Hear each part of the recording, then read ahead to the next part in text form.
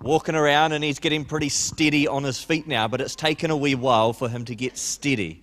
And as he is growing and maturing as a baby, he is getting more and more steady on his feet. And so spiritual maturity looks like steadiness.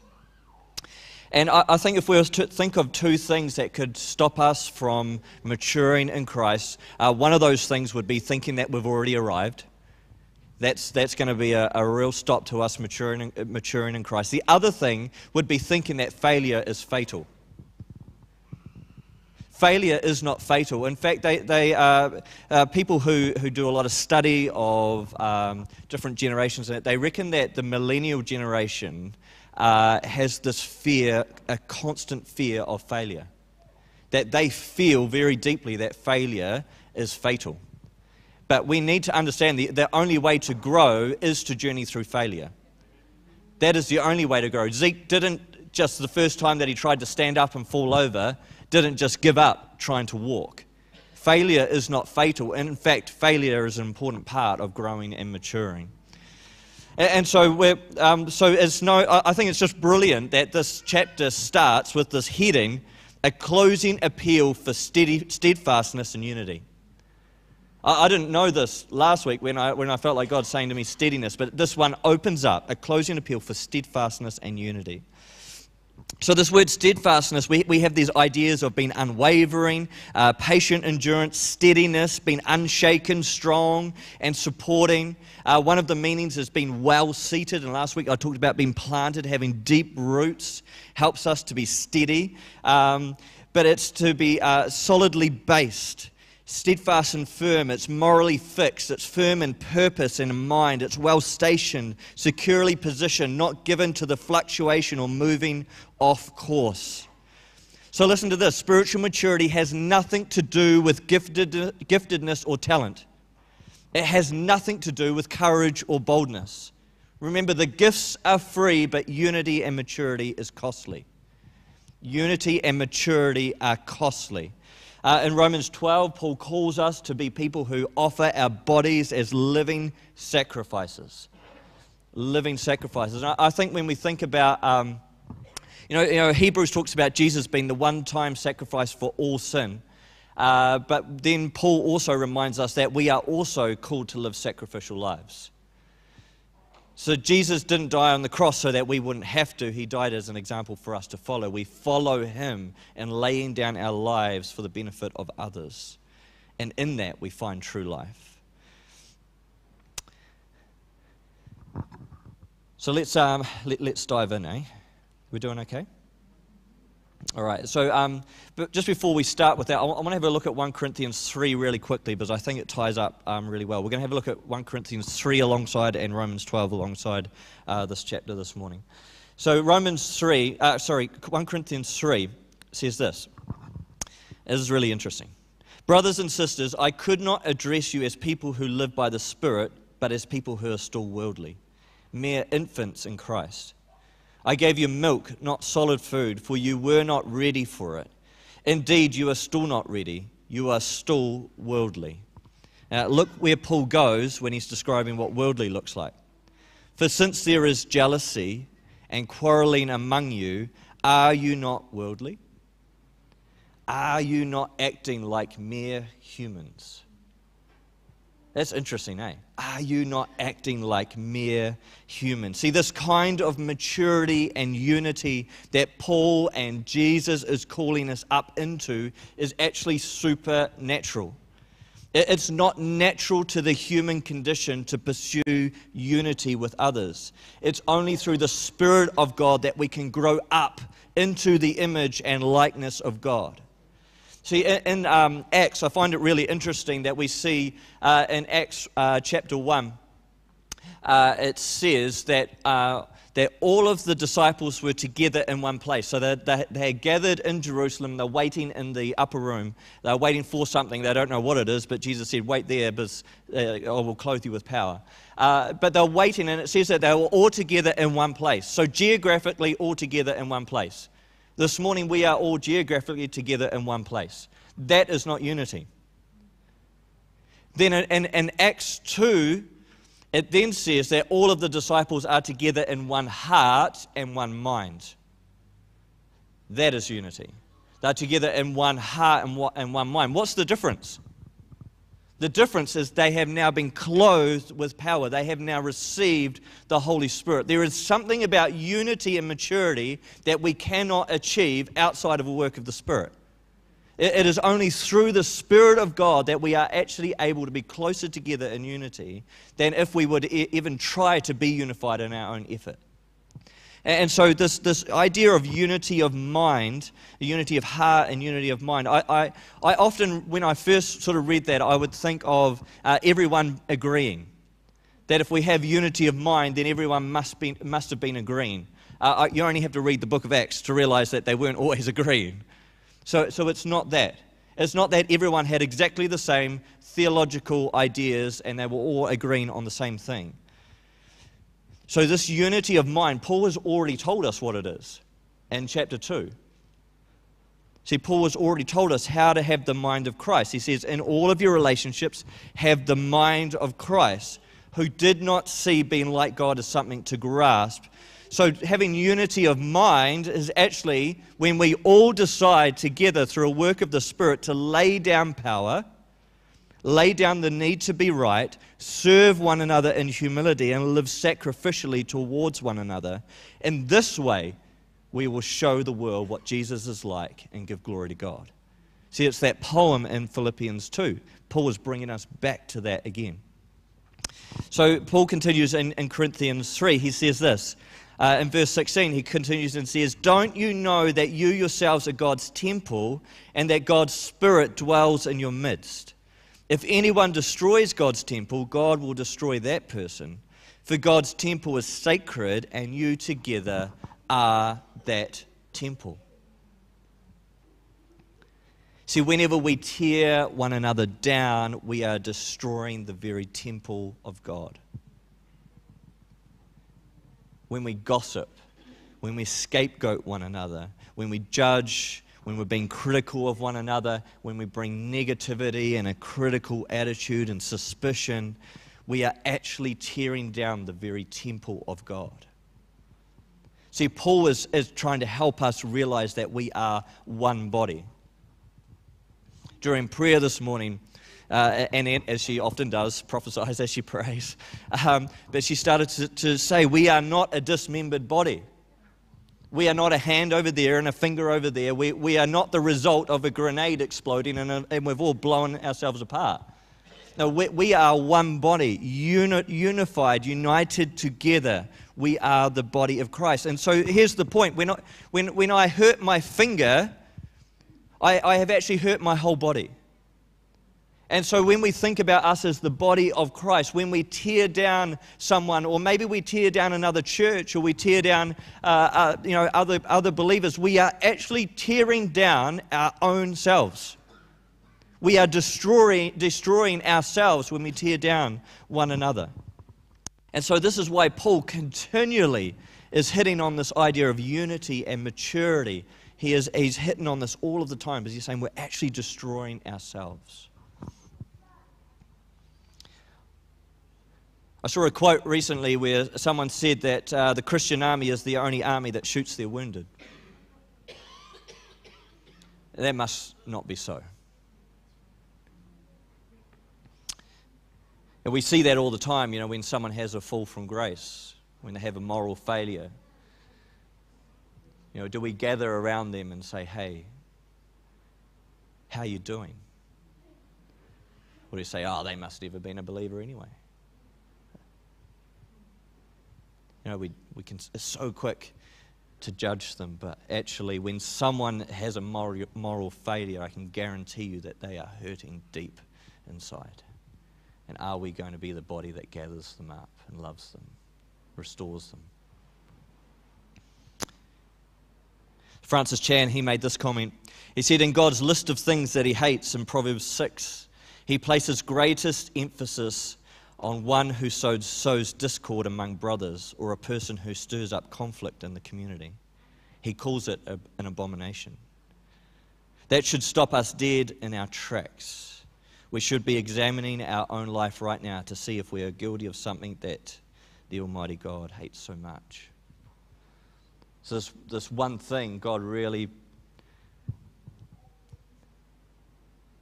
when there's disunity in a community, when people are pulling one another down, we are actually working against God Himself.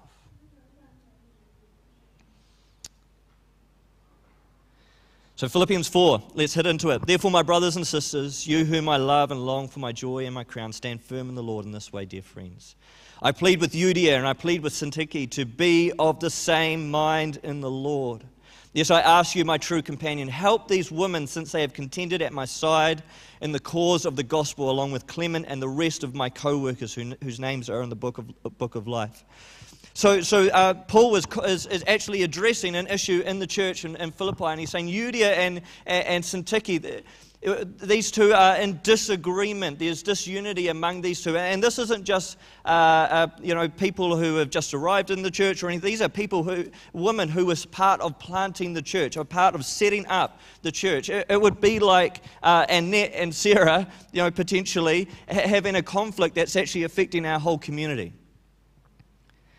And Paul is writing to them, and he's saying, my true companions, would you help these women?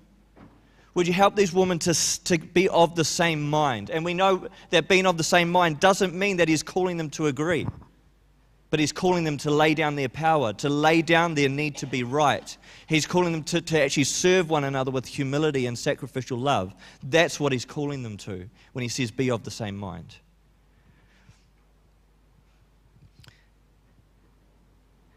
But I think there's a really interesting thought here that, where do I want to go? Yeah, so the writer of Hebrews in chapter 12, he encourages us with this. He says, pursue peace with all people, looking carefully lest anyone should fall short of the grace of God, lest any root of bitterness spring up to cause trouble, and by this many become defiled. Listen, the devil is not scared of a big church. He's scared of a unified church. And I would suggest that there isn't a letter written by Paul that does not address unity.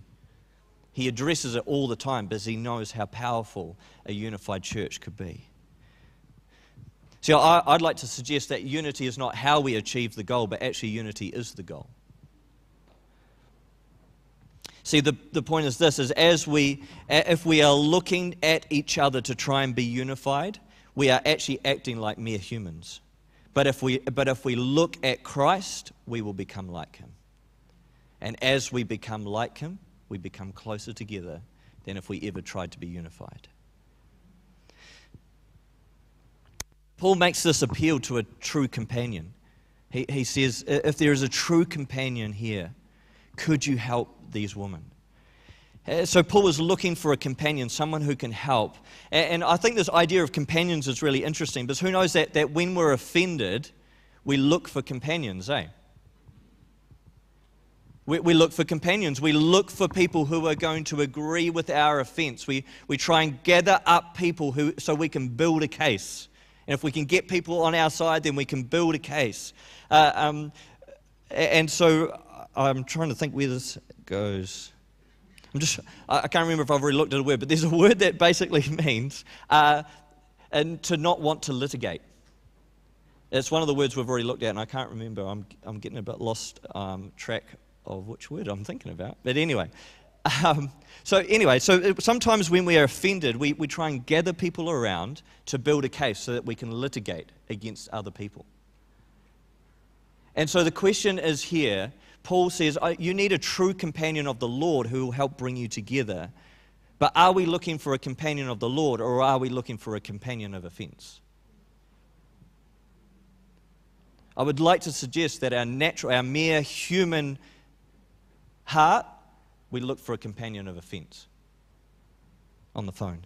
Hey, did you hear this person say that? Hey, have they offended you as well? We're looking for companions of offense. But actually, Paul says a true companion of the Lord will be one who will go in and help them to actually lay down their power, lay down their rights so that they can be united together again. So Paul goes on to say this. He says, rejoice in the Lord always. I will say it again, rejoice. Rejoice in the Lord always. I will say it again, rejoice. Let your gentleness be evident to all. The Lord is near. Spurgeon, when commenting on this passage, he said this, I'm glad that we do not know what the quarrel was about. I'm usually thankful for ignorance on such subjects. So that's a good one, eh? When someone comes to us with an offence, I don't want to know the details. They're irrelevant. We know that we're starting to become a companion of offence when we're actually trying to fish for the details. No, I don't need to know the details. My heart is just that you two would be united. He goes on to say, but as a cure for disagreements, the apostle says, rejoice in the Lord always. People who are very happy, especially those who are very happy in the Lord, are not apt either to give offence or take offence. Their minds are so sweetly occupied with higher things that they are not easily distracted by the little troubles which naturally arise among such imperfect creatures as we are. Joy in the Lord is cure for all discord. See, Paul was not actually suggesting that we rejoice. Isn't it a beautiful thing that God actually makes delight a duty? He says, rejoice in the Lord. This is not a suggestion. He's actually giving us this command to actually find joy in the Lord. And so this word joy, the word rejoice, it means to cause joy to. So in other words, it's to experience joy by intentionally choosing to delight in God. And so the means and the end align here, that actually we engage with joy, we experience joy when we choose joy. When we choose to delight ourselves in God, we actually experience this joy. I think it's really cool that this is a command. It's a fruit of the Spirit. Joy is a fruit of the Spirit. It's a command that we actually delight in God. I don't know about you, but I'm like super glad that seriousness is not a fruit of the Holy Spirit.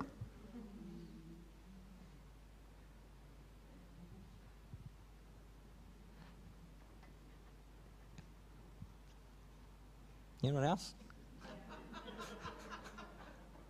Seriousness is not a fruit of the Spirit. Joy is. To experience this joy that He has given us. I've been watching the Chosen series. Has anyone else been watching that? I love that we see in it the humanness of Jesus. His delight and His joy, His playfulness, His sense of humor. I love how He's just like, the way that He interacts with His disciples. He's teasing them and having fun with them and enjoying being with them. Like, this is the Jesus that we get to be with. Like, this is, I just love that picture. I think we need a better picture of that. Have you ever laughed in faith? I was having a real down day once. I was in my car and I can't remember what had happened. Something had happened. Who knows that, that thing right then was massive. Now I can't even remember what it was. But I decided I needed joy. I needed to experience the joy of the Lord. So I just decided I was going to laugh in faith and just started to laugh. I was like, I need to choose joy in this moment. And it was a little bit weird. Driving in my car and just going, but it started to lift my spirits, and I started to experience joy, and that thing that was consuming my mind now just drifted off. So we can actually choose joy in faith.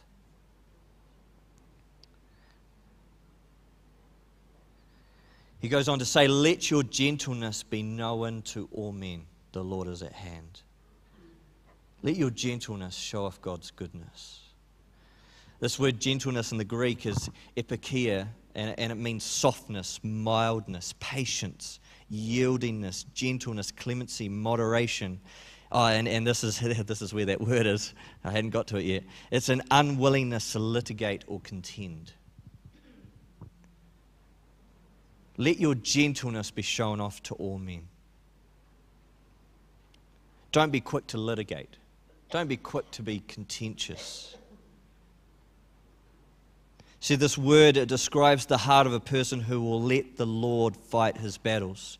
It describes a person who is really free to let go of his anxieties and all the things that cause us stress because he knows that the Lord will take up his cause. Listen to this in Romans 12. It says this, do not repay anyone evil for evil. Be careful to do what is right in the eyes of everyone. If it is possible, as far as it depends on you, live at peace with everyone. Yeah, so as far as it depends on you. So make sure that at least on your side of the debate or the argument, you are living at peace with everyone. Do not take revenge, my dear friends, but leave room for God's wrath. For it is written, it is mine to avenge, I will repay, says the Lord. So last week we talked about this idea of spiritual immaturity looking like quite an intense sort of a life. So it's this sense that we always need to put everything right. We need to put everyone and everything in its right place. It's sometimes a sense that we like to live as the policeman, not just the postman. Have you ever had someone who's given you a prophetic word and then tried to police you into doing it? We are postmen, not policemen when it comes to prophecy. And lots of things. Our role is not actually to police the world. And so Paul was calling us and reminding us here that the Lord is near. He will put all things right. We know that when Jesus returns, He will put all things right. And that means that we can be anxious for nothing. But in everything, by prayer and supplication, with thanksgiving, let your requests be made known to God. Yeah. I did forget at the start, if you've got any questions, you can send them through. The number's up there. And we will answer them soon. Right, so be anxious for nothing, but in everything by prayer and supplication. And this is the key, with thanksgiving, let your requests be made known to God. See, gratitude is the attitude of prayer. Gratitude is the attitude of prayer.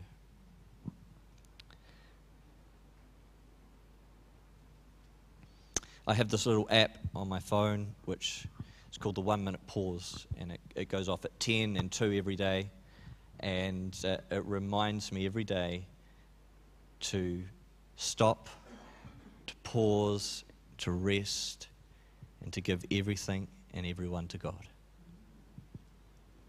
And it just leads me through a little prayer. It says, just give everything and everyone to God. Hand those things over and I can carry on with my day. See, sometimes we can get so overwhelmed with what's going on around us that we forget to stop and just give those things to God. And sometimes you need an app to remind you. So I encourage you, it's a great app. It's called the 1 Minute Pause. So gratitude is the attitude of prayer. We stop and we give thanks to Him for who He is, for what He's doing, and we give everything to Him. And it goes on to say this, and the peace of God which surpasses all understanding will guard your hearts and minds through Christ Jesus.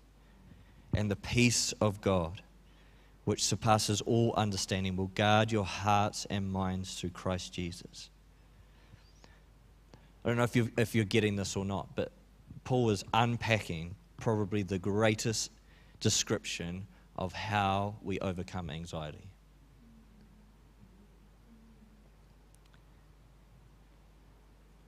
If you suffer from anxiety, just read this passage over and over. Paul has given us a great description on how we overcome anxiety. Bill Johnson once said that you can't get the peace that passes understanding until you give up the right to understand. See, some things in life are just a mystery. I think that sometimes the need to have everything in its right place and everything in its proper theological box and the need to understand everything actually points to a lack of trust. See, the opposite of faith is not doubt. The opposite of faith is control. Where we need to control everything about our lives and control everything around us. Actually, there's a peace that goes beyond what we can understand. So Scripture talks about three types of peace. So there's peace from God. So Paul continually uses this, usually in his introductions to his letters. It reminds us that peace is actually a gift from God. The next one is peace with God. And so this describes the kind of relationship that we have when we're made right with God. We live at peace with Him. And then there's this type of peace that Paul is talking about here, the peace of God. And so this is a peace that is beyond our understanding, as Paul described. It's beyond our mind. It's beyond our power of thinking. You cannot wrap your mind around this type of peace. In fact, to try and wrap your mind around it will actually lead to unpeace, if that is even a word. But to try and figure this all out will actually lead to unpeace. Someone once described it like this. They said, what is God's peace? It is the unruffled serenity of the infinitely happy God, the eternal composure of the absolutely well-contented God. So it isn't that it's senseless and therefore impossible to understand, but that it is beyond our ability to explain and understand. And so therefore, this type of peace that we're talking about here must be experienced. This type of peace that we're talking about must be experienced. We're talking about, again, last week we were talking about the difference between belief and knowing. It's not so much that I want to understand God, but that I want to gnosko Him. I want to know Him and experience Him intimately. This is what Paul was talking about. See, this kind of peace, it's this kind of peace that guards our hearts and guards our minds. See, the steadfastness of a mature Christian is rooted in the ability to rest and experience the peace of God, not in our ability to get everything in its right order. So remember, a few weeks ago we talked about this idea that in the kingdom, that the means and the end must align. So sometimes we might say, I want peace. I want the peace of God. And in order for me to have the peace of God, I have to get everything in its right order. And if once everything's sorted out and I've controlled everything into its little tiny box, then I can finally have peace. No, this is a peace that transcends all of that. It's a peace that comes from God that you experience when you actually lay down your need to control all of the things in your life. When you lay down your need to understand and your need to put everything in its right place. When you lay that down, you receive this peace that can only come from God. See, some of us are fighting for peace instead of letting His peace fight for you. Listen to this. When it comes back to prayer, gratitude as the attitude of prayer is the difference between us fighting for God and God fighting for you. See, when we come to God with prayer, with an attitude of gratitude, what we are saying is, God, I trust you. But when we come with the attitude of, God, I need you to sort all this stuff out. I need you, and if you're not going to sort it out, I'm going to sort it out. And even when I ask you to sort it out, I'm still going to try and sort it out. But actually it's this attitude of gratitude and saying, God, no matter what my circumstances are today, I choose to experience your peace. I choose to experience your joy. I choose to experience your love. And in that place, all of those things are laid aside and we're laying down that power that previously we were trying to grasp for. In this way, have the same mind as Christ. In this way. Is that good? Verse 8, then we'll get to some questions. So remember, Paul was just following on this thought. He's following on this thought. He says, finally, brothers and sisters, whatever is true, whatever is noble, whatever is right, whatever is pure, whatever is lovely, whatever is admirable, if anything is excellent or praiseworthy, think about such things. And whatever you have learned or received or heard from me or seen in me, put it into practice, and the God of peace will be with you. Does that need any more explaining? Hey, whatever you put your focus on, you will become. Whatever you choose to meditate on matters. Who you behold, you become. This is what Paul is saying. Don't worry about sorting all the stuff out. Choose to meditate on Him. And then the God of peace will be with you. See, this comes back to Romans 12, doesn't it? Be transformed by the renewing of your mind. Be transformed by the renewing of your mind. Last couple of verses, then. We got questions? No questions? Okay. Verse 10, I rejoice greatly in the Lord that at last you renewed your concern for me. Indeed, you were concerned, but you had no opportunity to show it. I am not saying this because I am in need, for I have learned to be content whatever the circumstances. I know what it is to be in need, and I know what it is to have plenty. I have learned the secret of being content in any and every situation, whether well-fed or hungry, whether living in plenty or in want. I can do all this through Him who gives me strength.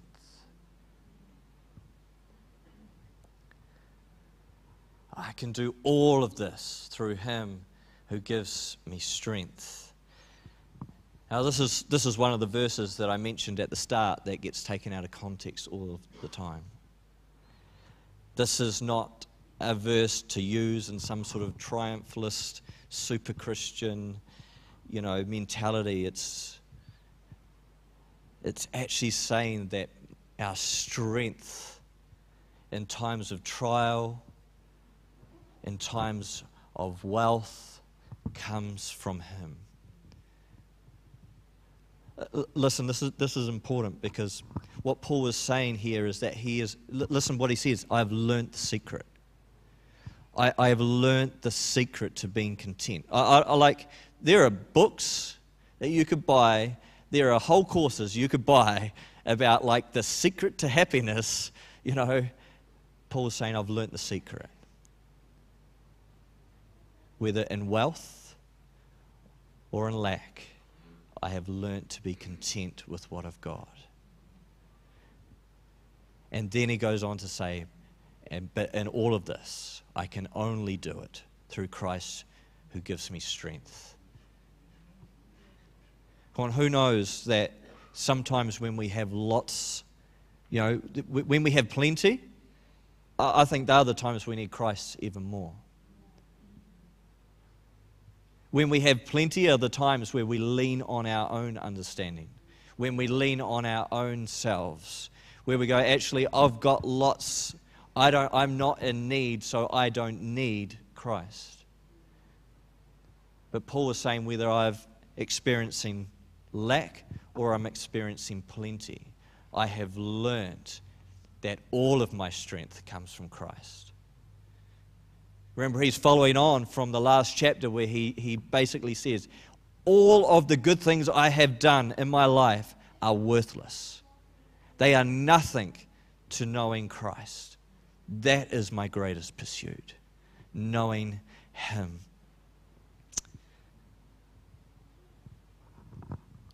See, contentment and peace have nothing to do with circumstances. Contentment and peace are a person. His name is Jesus. See, peace is not the absence of something. Sometimes in our pursuit of peace, when we're fighting for peace, we're trying to get things out of our life. Peace is not the absence of conflict. It's not the absence of tension. Peace is just the presence of Jesus. No matter what it is that you are walking through right now, whether you've got 2 kids or just had twins, hey. Peace is knowing Jesus in the midst of that. That's what peace is. And having that attitude of gratitude actually sets us up to be able to receive that peace that Jesus wants to give us. That's the key.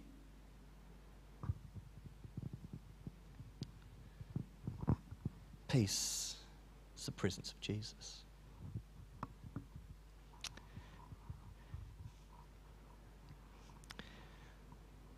Any questions? Cool. All right.